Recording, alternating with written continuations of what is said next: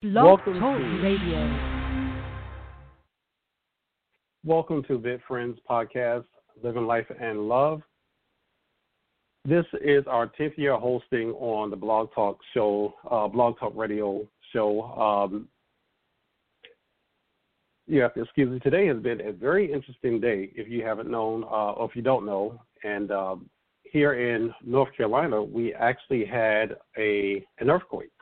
And it's kind of rattled things a little bit, but we are doing well here, and we just pray that everyone is safe and doing well, and besides everything else that's happening in our nation. But Vit Friends is a national vitiligo support community that was founded by Valerie Molyneux, and I would like to wish Valerie a happy birthday. Her birthday was yesterday, and we just want to wish her a happy birthday weekend, and that Valerie, continue to do the great work that you're doing in the vitiligo community and with the support that you're gaining around the world. Let's continue to push our cause, and we're so thankful for everything that you're doing for us. I'm your host, Mark Braxton from Raleigh, North Carolina. I'm one of the group leaders for our North Carolina Vitiligo Support Group. This series is designed to give our brothers and sisters with vitiligo a platform to share their stories about living with vitiligo and also share their experiences with dating, relationships, as well as love. Now, I wanted to do things just a little bit differently today. I wanted to have a conversation about the importance of education in the lives of those living with vitiligo. And in doing so, I would like to have some discussion about meeting the needs of our students, how to support families as well as staff that live with vitiligo. Now, on my call today, I have Kim Stotts from Fox Road Elementary School. Welcome, Kim. Thank you. I'm so glad to be a part of this program today. I'm really excited about our discussion. Yes. So just to set up for our listeners, Kim and I have worked together at Fox Road Elementary School. I consider Kim a mentor, whether you know it or not, I do. And I've watched the way you interact with our students. And so I wanted to have you on board because you have been placed in unique situations with some of our students. And just to let our listeners know, we're going to try to avoid mentioning names of students, but we may talk about a few situations, but not necessarily names. But before we get started, Kim, would you like to tell a little bit about yourself? Sure. My name is Kim Stotts, and I have been an educator for approximately 12 to 13 years, I would say. I started my education journey, instructor or teacher, as a second job. I was working in insurance at one point, and my husband watched me with my own children and other people's children, just so involved in their learning and all of that. And he suggested that I get my master's degree in education. So at age 40, with 3 children in tow, married, I pursued that. And so I've been doing that for many years, and I started off in Boston, working in the inner city, very, very, very, very tough group of kids, but kids are kids no matter where you are. And when I came here, ran into some of the same kids, just at different locations. So I've been at Fox Road since 2012.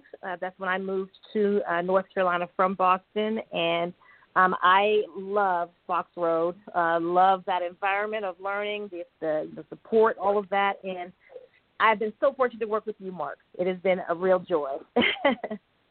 Well, thank you. Now, speaking of Fox Road, and I wanted to have you on board because I know every school system, every school has a unique story. But I can only speak on what we experienced at Fox. Just to set it up for our listeners, we still have 2 students with vitiligo, one severe, one not as severe. I actually had put down one parent, but I forgot about another parent I had a brief conversation with.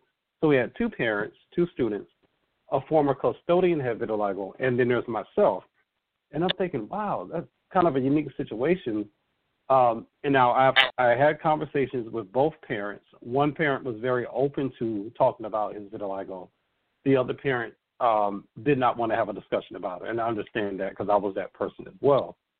Regards to the students, one student was very secure with their vitiligo, and the other student not so secure, at least not in the beginning.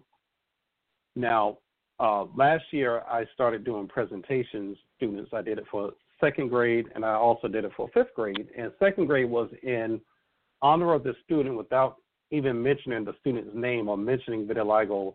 I shared my story and talked about my struggles and, what I had to deal with vitiligo and how I overcame it, and just really open up the dialogue to the students. And in doing so, it completely changed her outlook. And I guess what I want to do is you and I just really talk about, as educators, we have that power to make change, but if we don't know it, how do we do it? And I guess this is what I wrote, and I want us to kind of talk about this. I wrote, the student that visually stands out in your classroom might be the child who is invisible to an entire school system. Now, if you would talk a little bit, because I know you've had some unique experiences with students with various challenges. True. And let me tell you, the thing that has been consistent with every student that I come in contact with is building and establishing a relationship with that student. Even more important is building and establishing a relationship with that family. And when I say family, I say that because maybe it's not the mom or dad, the typical home. It could be a grandparent. It could be an aunt. It could be an uncle or aunt that's taking care of the child. You never know what that child's home life is like, but it's important to let me mention also the grandparents. It's important to establish a relationship with them because that child may talk to the parent or grandparent or family member, but not talk to you. And so you need to have that open communication so you understand that that child is feeling some kind of way and you don't see it because you have, 10, 15, 20 other kids in your class, so you may not notice the struggles this child is going through. So I think that it's really important to form that network with that family, but really to sit back and watch the children, watch the students. They say a lot with their body, with their gestures, with the words they say or don't say. And you really need to just kind of sit back and let the kid be themselves. Don't sit there and try to conform them into the school environment. I mean, yes, you do want them to follow the rules and all of that, but that kid needs to have the freedom to be themselves, whatever that may look like. And I've had kids that you're like, whoa, that's who you really are, But you have to figure out, okay, that's who they are, but that can also be a strength. So let's figure out how we can make this work in our class environment. So however that child is, that's their strength. And when you establish that kind of relationship with that child and that family, the biggest thing that happens is that there's trust there. Because the parent is not going to talk to you if they think that they can't trust you with that information. They're not going to tell you anything if they think you're not even going to do anything about their child's situation. That child is not going to come talk to you unless they feel like they can trust you with their deepest, darkest secrets, And I always have, Mark, you probably see me do this, I have these one-on-one conversations all the time with kids. That I could have watched them do something that was concerning or act a certain way that was concerning. And at recess, at lunch, at different times, I'm like, you know what, can we meet? Can we talk for a second? Or, if we're playing on the monkey bars or whatever, I go to where they are and make myself accessible to them and know that, let them know I want to hear what's going on with them. And, I used to have kids that would say, Miss Stotts, we need a lunch break. I was like, okay. So even though it's my time, I give up my time because that child needs to talk. And sometimes I think they talk to me about things that maybe they didn't even talk to their parent about. And so I had to, because I have that relationship with the parent, to say, hey, this is what I'm hearing from your child. Maybe we can figure out a way to help your child. So that is not just for vitiligo, but that's for any kind of struggle that these kids are going through. And the child that may not have an outward appearance of a struggle, they may have an inward struggle that's going on. Exactly. Mm-hmm. And the particular child that I did the presentation for, she has vitiligo, and it's around the mouth. So she didn't want to go to school. She didn't want to come to school. She would argue with her mom in the parking lot. She didn't want to go to lunch. She didn't want to go to recess, And sometimes as educators, we take that as being defiant, not understanding or not knowing what that child is internally going through. I understand it because I went through that. And, that was my struggle for 20-something years of feeling, you don't feel like beautiful like the other kids, or you don't feel like a part of the group, or you feel like an outsider. And what was interesting, at lunch she would see me, but she would stare and she'll give me a slight wave. It's kind of like I see you, but I'm afraid to speak. I get it. Yeah. But the parent reached out to the school psychologist. She reached out to me and asked me would I be interested in talking to the parent. The parent was afraid to talk to me because she didn't know how I would feel about talking about my vitiligo. And I get that too, and I understand that too. But once I did the presentation, when I say it changed that child's life completely, where she would high-five me, speak like, wow, you have a voice for real, And there's a bullet point I want to talk about. Although this is a child's experience, what they're going through, how do we educate the educator to understand about the challenges, or I'm not going to say a disability, but what our kids are going through beyond what's normal? There are certain, disabilities, there are certain challenges that we definitely know kids are struggling with. With vitiligo, I feel like it goes hidden because you see it physically. You go, oh, that child has something wrong with their face or their skin, their hands or something, and you ignore it from there. You never try to dig deeper to find out how does that child feel. So what can we do, or how do we educate our educators? So I'm so glad you brought that point up, because something that I have always believed. Now, when you're learning to be an educator, you take a couple of child psychology classes or psychology classes. Let me just say, I really do believe that it should be an ongoing professional development, because there's so many things going on that we need to understand the psyche of the kids. We need to understand that sometimes when the behaviors we see are just an outward show of what's really going on the inside, and it may not be their sincere feelings and thoughts. It just may be their only way of reacting to something that's going on within themselves. Exactly. I really, and I think that that's something that really needs to happen, is like the school psychologist or someone in the district needs to be, following up with these teachers and making sure that there's some kind of professional development to understand the psyche of kids that they're teaching. And with everything that's going on now, we definitely need to have a better understanding of the struggles these kids are going through, and need to make it a point to really get to know the kids. When you talked about how the child, didn't talk and then started talking, one of the things that, I pride myself on is making sure that I understand the little quirks. So, I don't mean that in a negative way, but, everybody has their little quirks. But I try to understand every child's little quirks. Whether they're really quiet, they speak really lowly, or whatever. And my job is not just to educate them about reading, writing, science, math. My job is to think about, how do I bring that person out? How do I build their confidence in themselves? So then I look for ways to get them to speak louder, to get them to be comfortable talking in front of people, to get them to see their own net worth, so to speak, see their own value, and really puff them up. And that's what I've seen happen with my students. And that needs to start like day one with the students. Like, you know what, you're important to me. Get to know those kids' names, get to know their family, get to know their cultures and way they do things. Like everything about that child is important and needs to be incorporated in their day at school. They need to feel like when they walk through that door in your classroom that they are welcome. Today, they made some crazy choices. You know what? Let's wipe that clean. And sometimes I have some kids, all right, you know what? I don't know what happened at home. I don't care what happened yesterday. Let's shake it off. And we literally shake our bodies off. Like, let's shake it off. Exactly. It's a new day. Let's go. Let's go.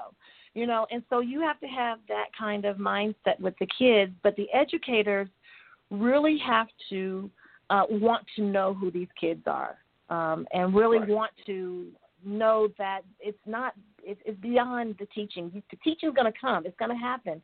But you have to create an environment that kids know that you care about them, that you sincerely love them, and that you sincerely want the best for them. And then you're going to see that. You're going to see them feeling okay with sharing. Right. And that connection is very important, building that rapport. I think sometimes as an educator, we have it on a book level. You know, I studied about this child or this child's behavior, but sometimes you have to put the book aside and really dig deeper to understand the child, why they act this way, what's really going on. And honestly, some kids are not going to open up to you immediately. But it's how you approach it. Like, had I gone directly to her and said, I have vitiligo too, and blah, blah, blah, that wasn't the approach.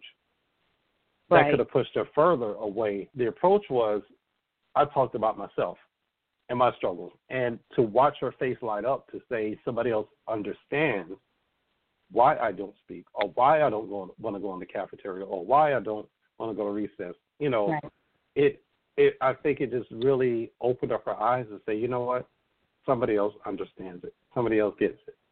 And I wanted to talk to you because there's a possibility you may have her next year.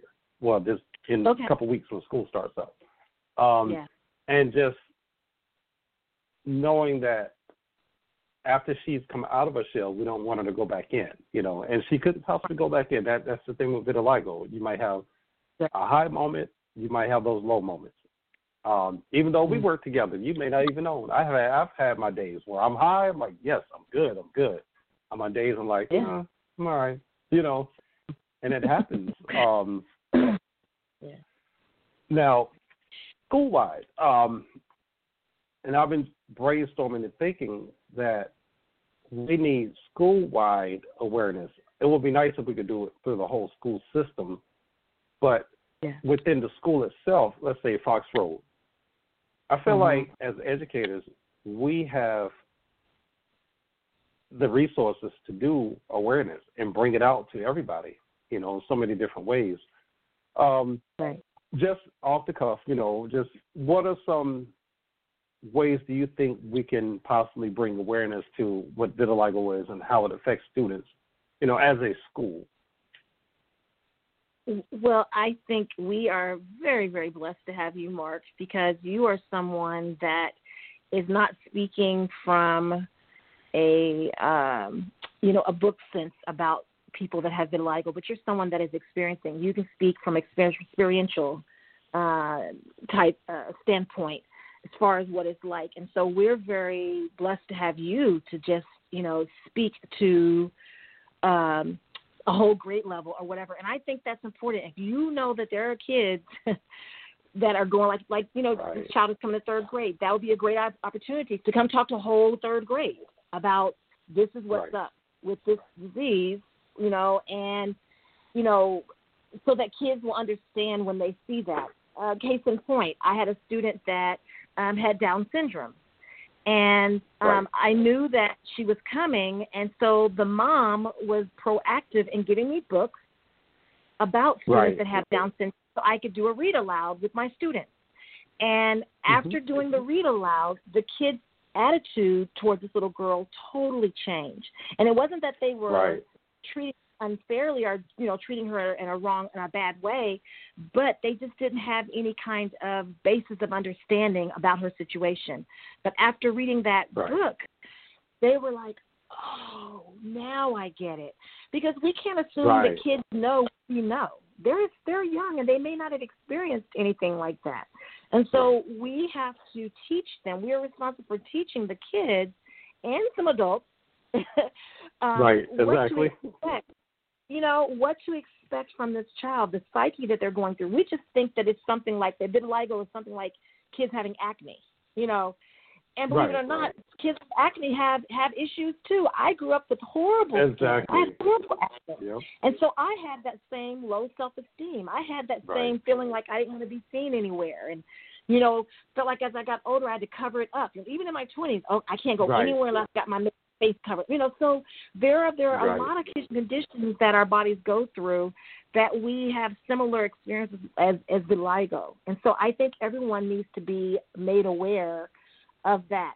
And just to backtrack for a second, Mark, you talked about sharing your own experience. That's something that I do in my classroom, too. I let them know my weaknesses. I let them know the things that are my pet peeves, the things that upset me, the things that excite me, the things that I love, because the kids need to know who I am in order for them to open themselves up to who they are.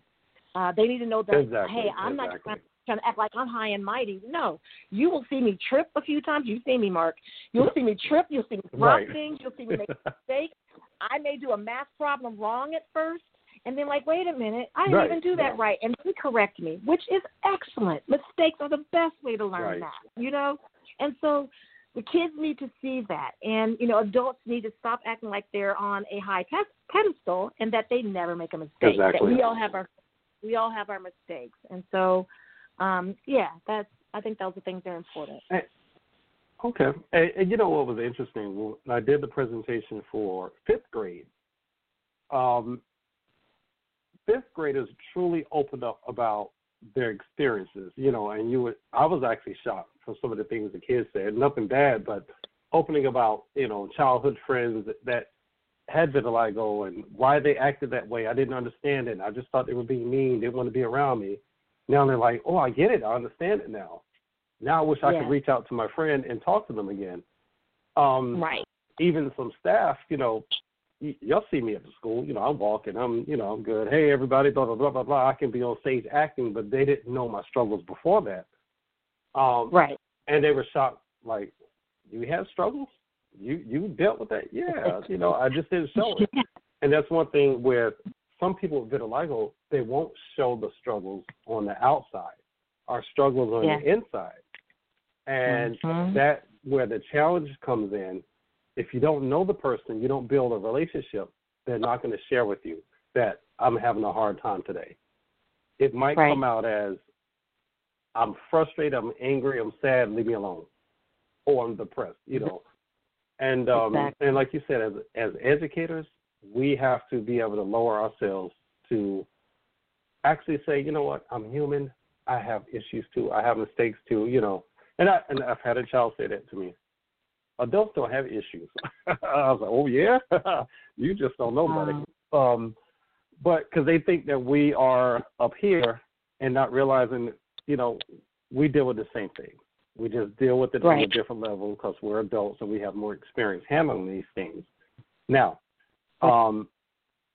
supporting our parents, because I think that one of the challenges, too, because parents don't know what to do when they have a child that they see are changing.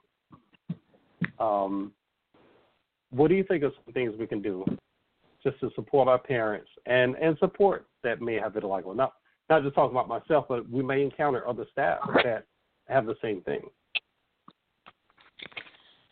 So as a parent, I know that even though my children are my children, I don't know everything about them. I don't know sometimes that they're having a hard time at school or that they're struggling with something, and sometimes it doesn't manifest itself at home, but it manifests itself at school. I appreciated it when, I had a child, struggling with something, and the counselor called me and said, this is what's going on. Just wanted to make you aware. And so I think that as a school, we have a responsibility to say to the parent, this is what I see going on. Let's talk to our school counselor. I've had a parent and just said, hey, I know you're struggling with this. I know you're not quite sure what to do about this child's behavior. How would you feel about meeting with the school counselor, you and I, and so we both can figure out how we can best help this child? And I think that we, it